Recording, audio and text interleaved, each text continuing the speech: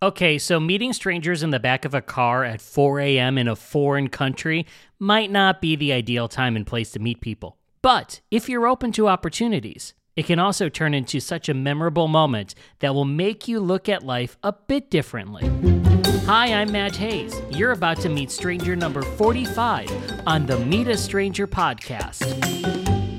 On our trip to Mexico City a few months back, my girlfriend and I signed up for a hot air balloon ride at sunrise. Now, one of my very strongly held opinions in life is that sunrises are always better than sunsets, so I was quite excited about this. We were picked up by a very nice gentleman from the tour company at 4 a.m.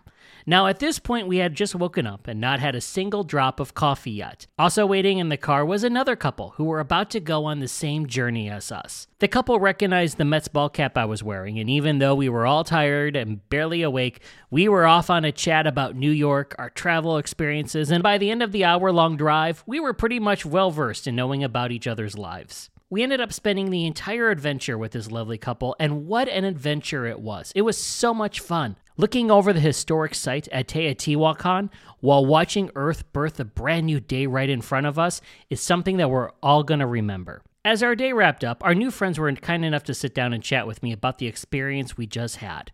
And we talked about how one travel experience truly can make you look at your own world differently. Take a listen. So we just did a hot air balloon ride, met up for the first time in the back of a car in Mexico City at 4 in the morning.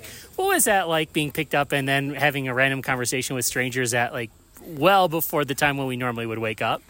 I was barely awake. I don't think we got your names for 2 hours after we met because there was just no thought process in my head for introductions, but it was great. You guys immediately jumped in and it was a fun conversation. So was this your first time on a hot air balloon? I think it was. Oh, you think you've... When we got in and I felt and just was standing there, I was like, you know what? In our elementary school, they used to bring a hot air balloon to the school fair every fall, and I can't remember if we ever got on it. So maybe I can confirm for both of us that this was our first time. Tell me about that experience.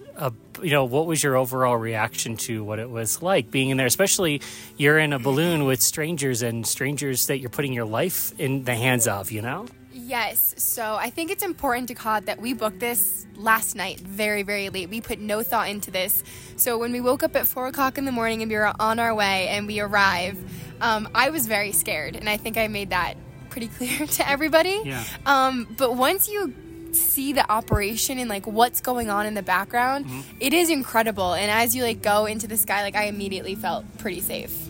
Yeah, taking off was a little bit nerve-wracking, just looking down and seeing the ground below you get further away, but felt really comfortable. It was a great tour business that we were with, felt very safe, and the views were amazing, and we got a long ride due to the wind. So we took the scenic route around everything. So one thing I heard when we landed, we were talking, I know the four of us were all talking about the experience, and you said it was humbling. What made you feel that?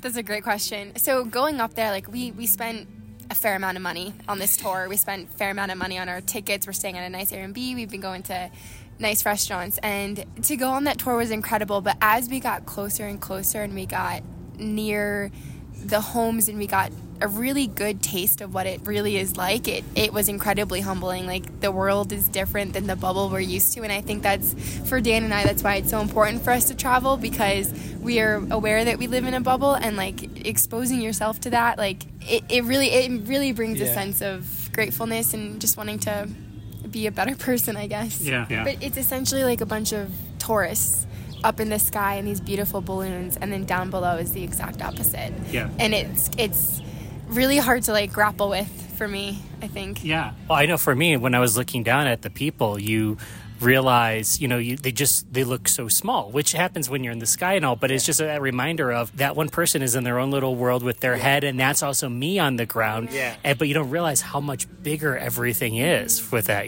So the both of you travel a lot. What have you learned about yourself, maybe from this trip or from your previous trips from traveling, that you never realized, and it wasn't until you were able to go somewhere else that you learned something about yourself that you didn't know? Yeah, I think sometimes I can get frustrated at little things. What I've learned about myself is that I need to travel because it keeps me grateful and it keeps reminding me that like the world is big and I am so small and my one little problem is not a big problem in the grand scheme of things. I think they say if it doesn't matter in 5 years, don't worry about it, and like that's kind of the mentality that helps me really. Yeah, it definitely teaches you to be more go with the flow on things. I feel like I can tend to be a little bit like worry about small things that you can't control sometimes, and I think going to places where things are very much out of your control, you just have to learn, walk around, explore, is sort of what I've learned. The two of you are engaged. You're going to be getting married soon. Congratulations. Here you are traveling. What have you learned about each other from your time out and about? I can give... well, I will say, none of this would happen without Benin, because she's the one that is able to do all of like the booking stuff and the organization and all of that. I'm pretty good at finding places to eat, although I steered us very wrong on Wednesday, so we won't talk about that. But right. A great planner and very good at executing plans. And I think for me, and I'm a crybaby, so I'm like crying right now from that question, is that you really are like my best friend. I've traveled with a lot of people, a lot of friends, and traveling with Dan like is just a reminder, like outside of our everyday life, like you are my best friend. Yeah, so. okay, that was a way better answer. She does great restaurant choices, and, I'm her best friend. So, So we did kind of like all randomly meet up together at 4 something in the morning in the back of a car, in a stranger's car, and we're driving to a part of a foreign country that we don't know and all. What is that like, meeting people like that out of your comfort zone? Are you comfortable with that? Do you like it? We want to feel that connection and meet people, especially when you travel. What is that like for you? Oh gosh, I would say living outside of New York City, like the world is actually a very lonely place. We meet more people traveling than we do walking around the city. And that's one of our favorite places, is when you travel, something opens up where it's very normal to have like deep, good conversations with strangers, where I just don't think you're able to do that when you're at home. Yeah, I love it. I think it depends, like, where you're at and stuff, and the person you come in contact with. Usually very, very happy to connect and talk and be open with people. We were talking about meeting a guy yesterday that showed us where we should go on a run after seeing us in running sneakers. It was just like very friendly. We were immediately welcomed his recommendation and all. For someone that wants to meet other people, maybe when they travel, they might be afraid to turn to someone and say hello and all. Just quickly, what would you suggest to them? Anything goes when you're traveling. Like that door, just leave it wide open. Like, don't shut it out to anybody. Sit down at the bar, talk to the person next to you, take a random Airbnb experience and meet the other couple that you end up getting along really well with. Just do it. Like, this is the one time that like no one cares what you look like, what you say, like anything about you. Like, this is the one time you can really just like be yourself, I guess. I agree. Life's short. Talk to the person next to you. Don't be afraid to do that. Yeah.